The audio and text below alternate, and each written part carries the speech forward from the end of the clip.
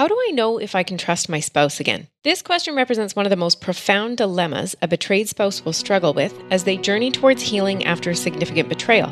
How do I know I'm not going to get hurt again? How do I know I'm not just being a fool to trust him or her? Trust is so easy to break and so hard to build. Today, we'd like to give you more insight into the dynamics at play in this important struggle. The Marriage Podcast for Smart People is designed to help busy couples like yourselves move away from conflict and unhappiness to build a marriage you'll love today and treasure for a lifetime. This podcast is made possible by listeners like you. Learn how you can help save marriages, prevent divorces, and keep families intact by going to oyf.support. Once again, that website is oyf.support. And now, here are your hosts, Caleb and Valinda Simone Gandel from Only You Forever. Welcome to the Marriage Podcast for Smart People. If you want to build a thriving, passionate marriage, we've got the research, the truth, and the answers you're looking for. We have an episode for you that will help bring clarity to a significant question for betrayed partners. This is episode number 277, and today we're going to be talking about how to figure out this whole trust question after a betrayal. How do I know if or when I can trust my spouse again? Hey there, before we get started, if you missed last episode, we talked about the 5 pillars of attachment. Very important. Kind of core topic in marriage. That's worth going back and checking out. And make sure you hit that subscribe button so you don't miss upcoming shows from us. If you're struggling with your marriage, we offer sound research-based advice, and most of all, we offer hope. All right, Caleb. Yes. Knowing when you can trust your spouse again. This must be like a huge topic. It is quite a large topic, and it's also a very individual one, as you could probably imagine too. But there are some general things that we can point out that are definitely going to be helpful. Okay. And we're going to get to some of those very practical signs that you can look for as indicators of trust, or that it's legitimate to begin to trust. Okay. But first, there may actually be some factors at work in our listeners' experience that might be independent of the trustworthiness or the lack thereof of their spouse. So let's start there. So the reason I can't trust might not be because of my spouse. Might not entirely be because of your spouse. Okay. Yep. Okay. So we want to talk about betrayal trauma. We have some episodes on this, but just to kind of summarize that, betrayal often causes symptoms of trauma to appear. Like when you have a betrayal experience, you can have symptoms like avoidance, like not wanting to deal with what has happened. And that can look like even terminating your marriage, ending your marriage. That's an avoidance strategy. I've heard that quite a bit. Like, I don't even know if I want to stay here anymore. Yep. And sometimes folk will stay. I heard of a case the other day where they relocated to another state in the U.S. and just kind of left the whole story behind and never dealt with it. So that's a symptom of trauma. That's avoidance in a different route. And they just, air quotes, got on with their marriage. Wow. So avoidance is definitely something you want to watch out for. Hypervigilance, which is a fear response. So that's really kind of scrutinizing all your spouse's behaviors, digging through their stuff, searching, researching, double checking, interrogating. Obsessive questioning is another trauma response where it's just like you just keep kind of grilling your spouse and you really find it hard to stop. Rage against your spouse, a fight response. It's normal to have anger after betrayal. And again, we're not sort of pathologizing and say you shouldn't do any of these things. We're just saying these are symptoms of trauma. Okay. Numbness is another one. So just having that's kind of like a freeze response. If you think about fight, flight, freeze, numbness is like a freeze one where it's just a way of coping with the pain of what happened is to freeze it off, to numb over it and not deal with it. Now, think about how much emotional mental space can get taken up by trying to figure out what happened with a betrayal, and often folks are dealing with just part of the information, not all of the information. Here's a very descriptive quote that we found in some of the research, a study from 2005, and it says, "A primary disruption experienced by the injured partner is intrusive, persistent rumination about the event, which can become so overwhelming and uncontrollable, that's the rumination, that it interferes with both concentration and daily functioning." So it's kind of a scientific way of saying this thing can completely derail you and consume all your thinking space, right? Yeah. And so just think about the question we're trying to answer, like, how do I know if I can trust my spouse after betrayal?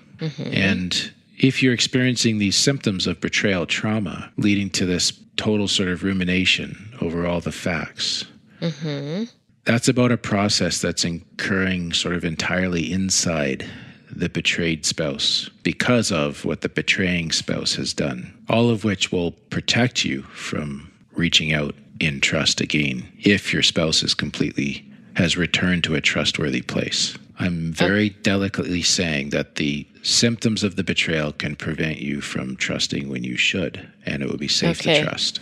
Okay. Yeah. And that's not always the case, but in that, I'm saying this in a case where it might be legitimate to trust again. Your own symptoms because of what happened might get in the way. Okay. So those same researchers go on to observe that a major cognitive response associated with the discovery of an affair is the change in beliefs about the partner and the relationship. One can no longer trust in his or her partner or feel safe within the relationship. So trauma affects what you believe about your spouse.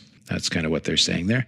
And this is kind of the point. They betrayed you. The betrayal causes trauma. In the ensuing fallout, it's possible that you have these major cognitive, like thinking and emotional changes that might have occurred in your spouse that has betrayed you. Maybe they've had these profound changes, like they realized the error. There's incredible remorse, regret. They've made changes and commitments to themselves and to you, and they're now actually a trustworthy person. But if your trauma is unresolved and unhealed, the trauma itself will prevent you from seeing, believing, and acting on that newfound trustworthiness. Okay. Okay. That makes sense. I'm not saying that all betraying spouses become trustworthy. Yours may not be if you're listening today. But I'm saying there are some cases where yours may now be, but your trauma prevents you from acknowledging this because your trauma is still protecting you, or the symptoms of your trauma are preventing you from getting hurt again. Might be a better way to put that. Okay. So in conjunction with your spouse doing what is necessary to become a changed, trustworthy person, then you as the betrayed partner will also need to take care of this trauma and pursue healing and recovery from it, right? And this is kind of a burn because it's not your fault and you didn't cause it, but their trustworthiness can't fix your trauma. Right. So it's hard for me to listen to this, like through the ears of the betrayed spouse. Yeah. Because if the betraying spouse is also listening, like, how is it not just going to be turned on them and like, well, this is your fault, right? Like, this is just your problem. I'm actually trustworthy. Fair question. I think a trustworthy betraying spouse will say, yes, I caused this, and I understand that your healing may not follow the same trajectory or speed as mine. And you take all the time you need, and I'll do whatever I can to support you because I caused this. Oh, okay. I caused what you're experiencing. Okay. Rather than like, see, what's wrong with you? It's your Hurry problem. up. I'm fine. Yeah. That's actually, and we'll get into that. That's more of a sign of, okay, this person's not really trustworthy because they're still blame shifting. Okay. Yeah. Okay. So it's a very valid question. And primarily too, I hope betraying spouses listening to this will remember that what we've just said is really for betrayed spouses to consider as they reflect on their situation. Yeah. Yeah. It's not for someone else to tell to you use. to use against you. Okay. So that is, we are speaking to spouses who've been betrayed here. As you reflect on your spouse, we want to give you some warning signs, some proceed with caution signs now as we get to this next part. Keeping in mind that trust is not a switch that you flip from off back to on. It's more like a savings account. It needs to be built up steadily over time. And then any real or perceived betrayals, those are sudden major withdrawals from that savings account. So you can actually flip the switch to off, but it's like a bank account. When you want to build it back up, it takes way longer than you want. Right. It's much easier to spend than save. Okay. Okay. Oh, I was just going to say, okay, so what are some warning signs here? Okay. The delicate part with warning signs is that there are normal levels of these problems. Like I'm going to talk about defensiveness. Okay. Like in everybody's marriage, you mean? There's normal levels? Most married men are defensive. Okay. Most Probably married some women wives are. too. So I've been told, for Linda. Yeah. Are defensive, right?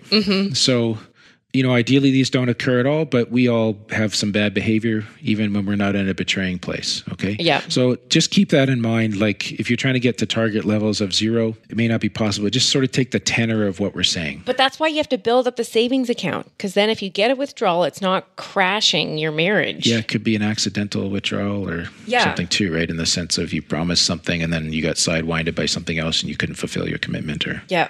So I would say that high levels of these issues that we're going to talk about, though, they should represent major warning signs. Okay. That you maybe should not be trusting yet, or maybe not ever, unless you see some significant changes. So there's some circumstances where the betraying spouse never returns to a trustworthy place. Really? Yeah. That's sad. Yeah. Okay. So the first one I want to talk about is like defensiveness, but I'm going to call it pathological defensiveness.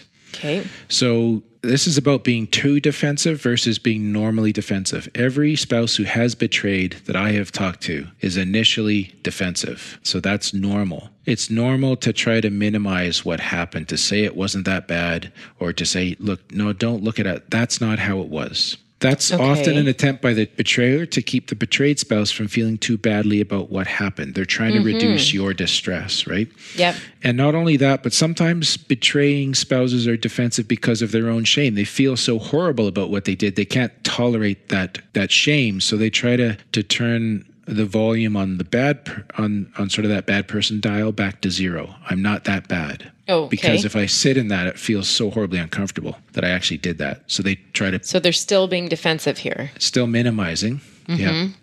Now, those behaviors are not helpful. They need to stop. But I'm going to say they're not necessarily signs of untrustworthiness. It's because these are normal.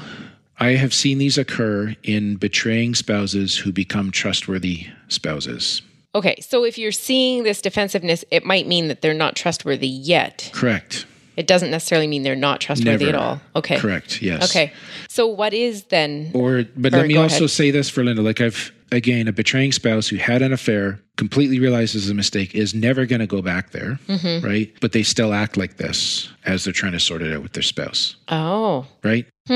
So that's weird to figure out. Like I have the benefit of hindsight looking at cases, but our listeners are in a situation. But I'm just going to share that experience. To answer your question though, what you really want to watch for is a warning sign that this person is likely to betray again, or quite possibly could, or at risk of, let me put it that way, higher risk, is if they're accepting zero responsibility for what happened. Or if How can you accept zero responsibility when you did something? I went out with my buddies. They started drinking.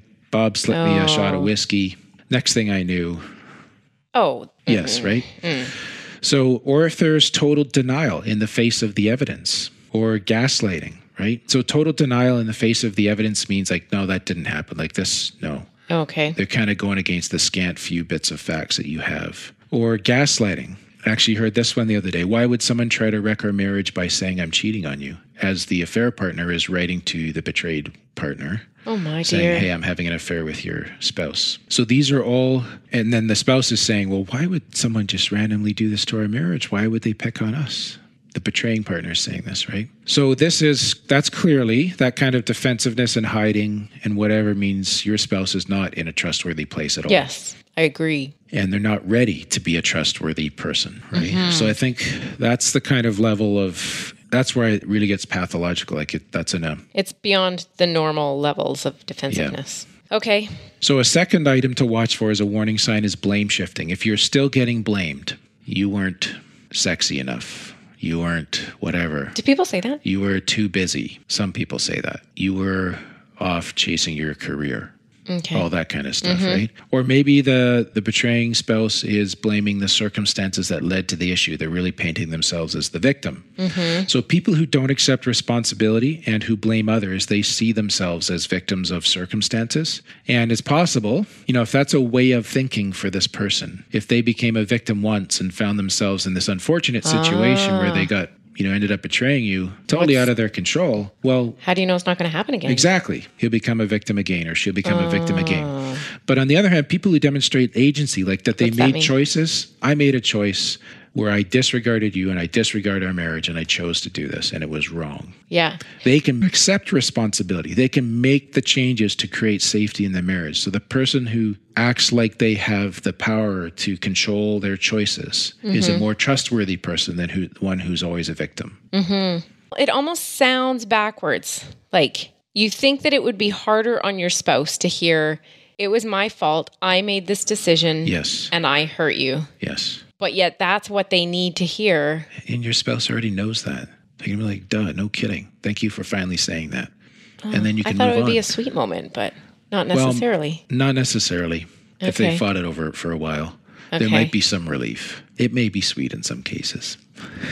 Probably not.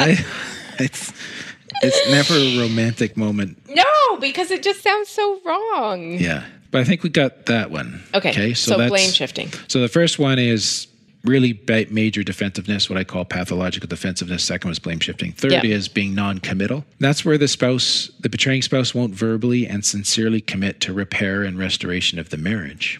And this is the betraying spouse? Yes. This may be a sign that she or he is still keeping their options open, or they're still considering the affair partner as an alternative. So not everybody who gets dragged into couples therapy after an affair has actually come to the place where they've let go of the affair partner. Really? Right? Like, even in that case, though, the betrayed spouse often is so desperate to have this healed, to have their spouse back, to have a normal family life, that I'm just going to paint a picture. They're like building a bridge of trust out towards this person. But what they're building their bridge out towards is really a moving target, because this person hasn't really stopped and started building back towards you. Yeah. Okay.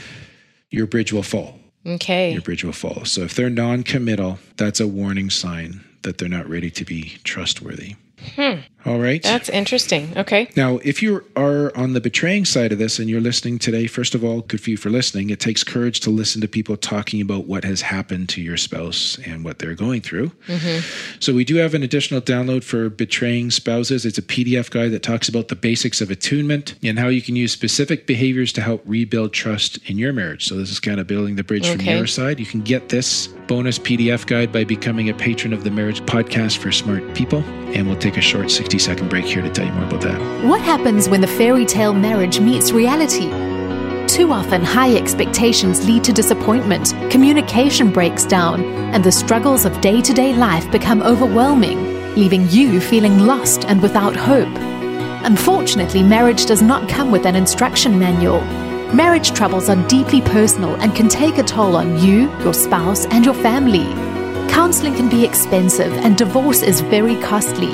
It doesn't have to be this way. Caleb and Valinda understand your pain and frustration. Their mission is to help save as many marriages as possible, and to date, thousands of couples are helped through their weekly podcast. But the most important marriage they want to help save is yours.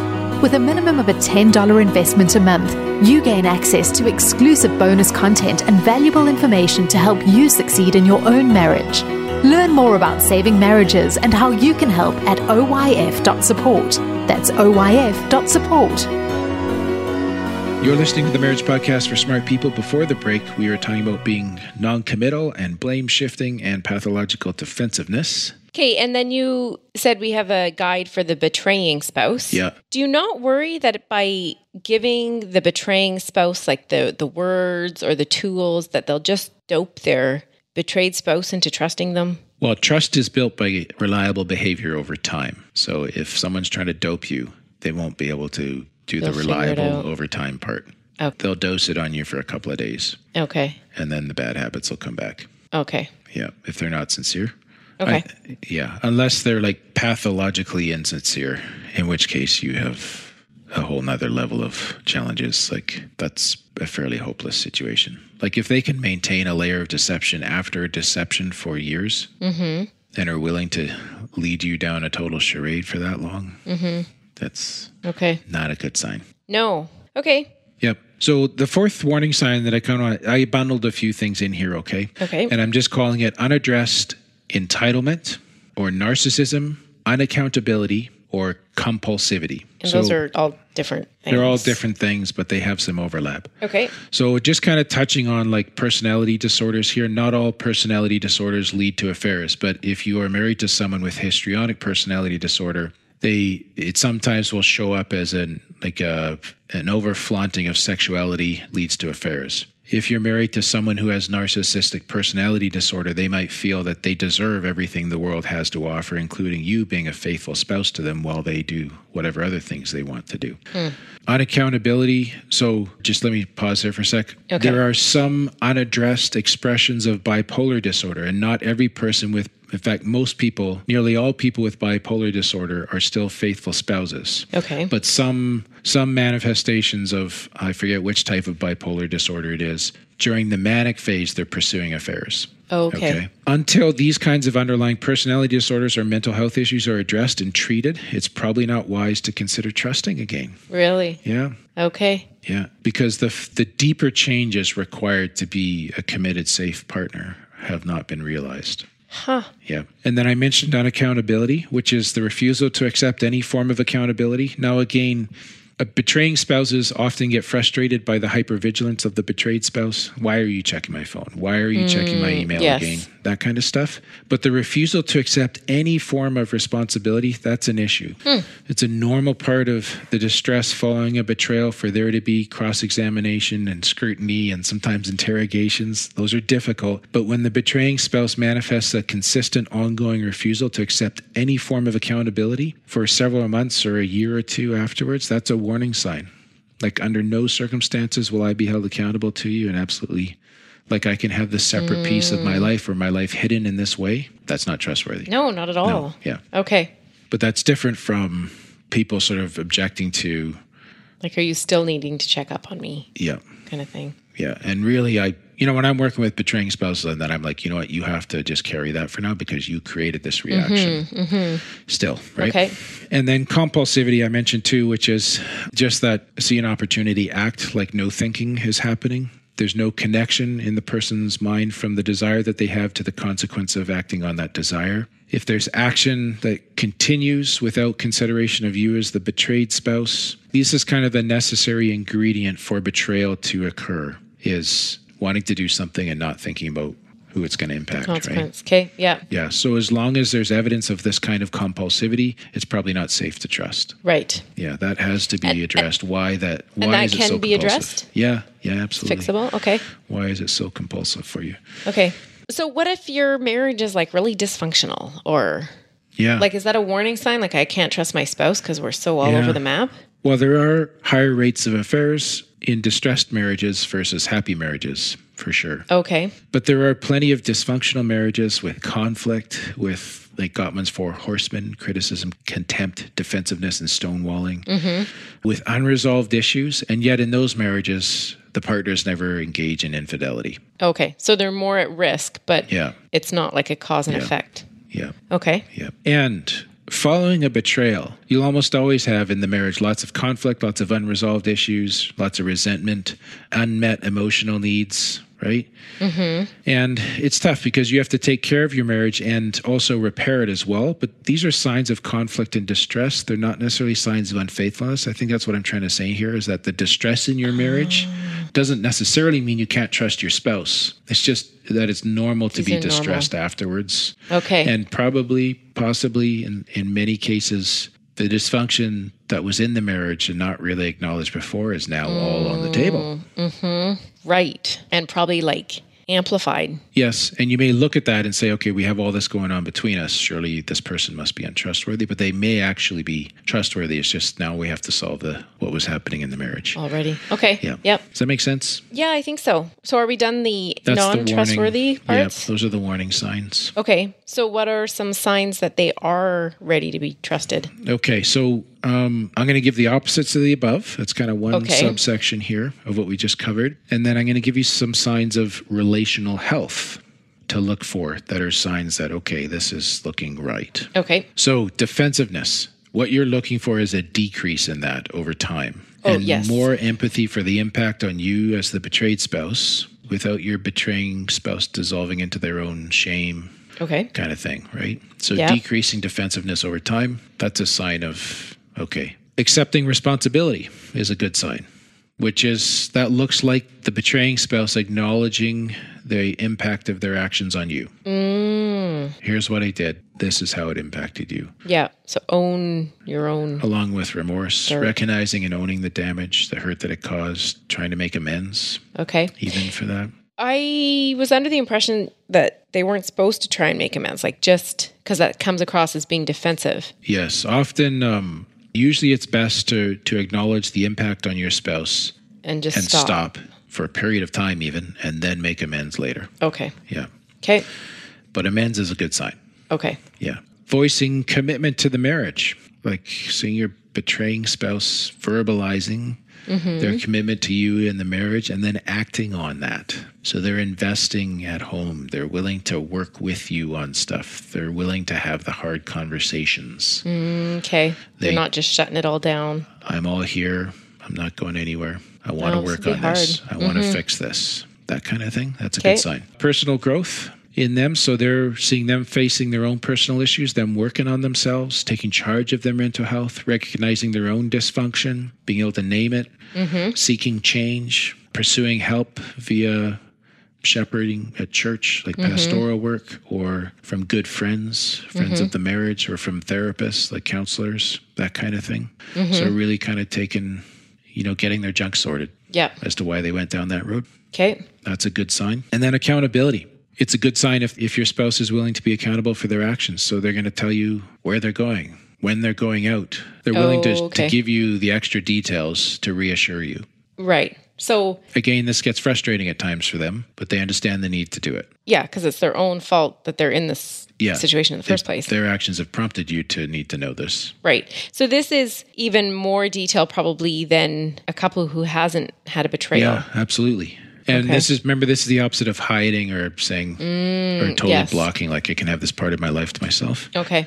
And then also this is a good one, like a preference towards honesty over self-protection. And this is an important one. I like this one as well. It's more like I'd rather be truthful for you, even if that's going to make it difficult for us, than to hide something else from you. So for example, if a former affair partner, and assuming that that's ended, if that partner reaches back out, the betraying spouse would rather tell you and face your distress. They'd rather let you know that this happened and they declined the call or declined a reply, but they're letting you know that it happened rather than just hiding it and hoping you don't find out. Yeah. So when they tell you something that they could have got away with, but would rather have honesty and disclosure than just sort of go with the happy wife, happy life, she doesn't know, it's not going to hurt her, that's a good sign. Even though it'll bring more pain for Even though the you spouse. guys will go back to the pain, like they'd rather have the consequence of something they're really not guilty of because they understand the need for honesty between you. Wow. That's a huge trust factor. Yeah, for sure. Yeah. Okay. Yeah. Rather than just hoping to get away with it. Right. And that you won't find out. Yeah. Yeah. So that's kind of opposites of the above. That was, again, opposite of hiding or covering or being compulsive, right? Is really being proactive. Now, in terms of signs of relational health, and these are not just sort of general happy marriage stuff, but I think these ones are particularly relevant to what we're talking about here. One is benevolence. So if your spouse is genuinely interested in your welfare and not just his or her own welfare, that's a good sign. Like they want what's good for you. That's what benevolence is. Okay. Is your spouse motivated individualistically, like to further their own goals, or are they now motivated cooperatively? They're looking for joint, benefit, joint good, like between you. So are they acting for themselves only, or are they acting for us? Okay. That's benevolence. Okay. Yeah. Generally, when there's been an affair, there's been a pattern of acting for self. Ah, I see. Okay. So this represents a shift. Honesty is another one. So if your spouse does things that show that they are being honest with you, for example, being willing to disclose where they're going, when they go out, that kind of stuff, that's a sign that you can begin to trust them again. So I guess I would say with that, like forthrightness. Right. Okay. And also kind of tying to what I just said is they'll be honest even when it hurts. Right. And this is offering information before they're asked for it, right? Yes. Volunteering Especially. Okay. Yeah. Commitment. Commitment reassures the betrayed spouse that they're in this together, right? And when you see a spouse who's willing to repair the relationship, to make things work, that's good. It's knowing you want to have the sense that your betraying spouse is putting your needs at the top of their list, that they're willing to make sacrifices for you in your relationship, and not in a way that you're prompting them to do it or setting it up for them, but they really are, they're holding you in higher esteem. Okay. They couldn't have held you in high esteem before when they were in the affair. No. Right? So now when you see them doing this for you out of their own volition, that's a sign of increasing trustworthiness. Okay. What do you think? You're kind of reacting to something there? Yeah, I feel like this could almost be a sign of not trustworthiness. Like if they're putting you on such a high thing and it's your needs and like it might not be sincere. Like not fawning or flattery. Okay. Where they're just trying to repair and get you happy again. Yeah. But yeah, like I think people will know when this is authentic versus, you're just sucking up because you screwed up. Like, Right. Yeah. Okay. Yeah. Another sign of good relational health that's connected to trustworthiness is a willingness to create new boundaries. So if there were factors that led to infidelity in your relationship, so for example, such as your spouse was always willing to go for lunch with a member of the opposite sex, and now your spouse is willing to set boundaries on that to make sure that you feel safe and that they don't ever get into a situation where it could lead them down that road again. Yeah. That's a sign of trustworthiness. They're actually willing to shift their boundaries. Okay. Yeah. And when betraying spouses don't do this, I often see their betrayed spouse objecting to it until they figure it out. Yeah, for sure. I can see that. But in slight defense of the betraying spouse, they worry about a loss of freedom here. So just hold the thought. You're ready to jump on that, right? Yes. Yes, they have a loss of freedom. Okay. That's a valid concern. Yes. But at the end of the day, the betrayed spouse doesn't want a doormat either. No. But they need to see that you're willing to make the changes for them to be safe, that you would honor them above some of these personal preferences that led to the betrayal. And when they see you doing that and they begin to trust you again and you guys repair the marriage, then often some of the restrictions that were necessary immediately following the betrayal will be loosed. Okay. I can't remember what my initial... Yeah. Is sitting okay with you now, though? Yeah, I think so. But like, okay, poor you. You have restrictions put on you. But I mean, what have you just done to your marriage? You've just torn your marriage apart by focusing on these other, I wouldn't even call them needs. I don't even know what you call it. But so they don't even have the right to complain about it when they've put themselves in that situation. Yeah. Do they? Or do they? Well, so let me give you an example. Hard here. I think you're doing pretty good, but let me give you an example, right? So let's just say not even infidelity in that sense, but pornography has been hidden for a long time. It comes out that he's been looking at it on his smartphone, right? And she says, flip phone. But he conducts all his business on his smartphone. Now what, right? Okay. Yeah. So I would, and that thing, we kind of can you possibly work with your laptop and a flip phone for a while? And quite often down the road, when he's demonstrated reliable behavior and he's able, maybe he'll put accountability on his smartphone, you can return to using that again. But it's probably not a bad idea for you to take a break from your smartphone anyways. Yeah, true enough. Right? So something like that. So a willingness to create new boundaries. Okay. At least for a period of time as it relates to how the betrayal happened. Should we put it that way? Okay. So if the betrayal always happened, with going out for lunch with members of the opposite sex or traveling, travel with them, going to a flip phone might not be the right consequence there. It's irrelevant. But then I also see that people have poor boundaries and they get into these situations. Like if there's a pattern of drinking at a work event and then you hook up with someone at the work event and you have an affair because you're intoxicated, then maybe it has to be no alcohol at work events if you have to do the work events. And that you will always hold that boundary to make sure that your wife or your husband knows that she or he is safe. That's legit. Absolutely. Yeah. Yeah. So okay. That's a willingness to create a new boundary, and in that case, a permanent one. Okay. So the fifth sign is consistent integrity. So this extends to small things as well as big things. A study in 2016 noted that even the most unintentional, uneventful, or unpremeditated fib or lie can set the betrayed partner's healing back. And then they give an example of a couple in their study. For example, Suze's affair ended 2 months prior to both her and Derek entering couples counseling. A year into these researchers' work with this couple, Suze told Derek that she would be home from yoga at 5 p.m. Instead, she stopped to see a friend on the way home. When she returned home at 6 p.m., Derek was livid. I can't tell you how often I see this in my own counseling cases. The issue was not her friend, right? But rather, as he explained, you lied to me. The agreement was that you would come straight home from yoga unless you notified me. Right. So there's untruthfulness, maybe not even intentional. Yeah. But part of the repair towards trustworthiness requires a higher commitment to honesty and integrity than what was held before. That shows up in little details. Yeah. Trust is built by reliable behavior over time. Yeah. Do you know what? What? This has nothing to do with marriage, but as a teenager, if I had a curfew, if I was going to be late, I would find a payphone and I would phone them and say, this is exactly where I am. You're I'm going to be 10 minutes late. Okay. So we didn't have cell phones then. Yeah. Or I didn't anyways. But I had some friends who it's only 10 minutes. It doesn't matter. But that broke trust little by little over time. Yeah. And so then there wasn't the same trustworthy. Whereas my parents knew if I wasn't home, they would know like 1 minute before my curfew exactly where I was kind of thing. Yeah. That's all this, in this example, all she had to do was say, you know what, I'm stopping to see my friend. Yeah. That's honest. Right. And maybe he would be mad at that because he had supper ready or who knows what. Yeah, but it's not going to trigger the betrayal. It won't be that. Yeah. Okay, interesting. Yeah, let's wrap it up. Okay. Thank you to Alexandra and Ian and Kara and Rhonda and Jane and Richard for becoming patrons between this recording and our previous one. During this really uncertain time, your support to all of our patrons means the world. So thank you. Oh, and we have an iTunes review from the United States. 5 stars from Raindrop 007. Says, keeps on giving, age 57 and working on second marriage. Great info that only applies to my situations randomly. But I love to listen just to hear people with good communication skills talk about anything. That's interesting. Kind of like if you have a good voice, you could make singing this phone book sound good. That's awesome.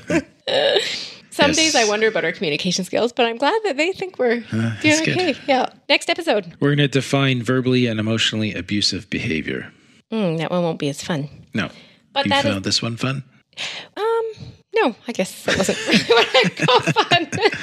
But it did get me It'll be a tough topic. It got me a little riled up at times. Okay. Like, I don't know how you counsel people without just wanting to, like, bop them in the head sometimes. Well, because I realize that I'm a person who's capable of the same things. Well, I could do the same things, too. I'm not sure you really believe that. Okay, well, that is all for today's episode. And we'll be talking more about that in a moment. You can get the full show notes at oyf.link/277. Find out how you can help. Go to oyf.support. Thanks, and we'll see you next week or next episode. The Marriage Podcast for Smart People is totally funded by listeners who support Caleb and Valinda in their mission to save marriages.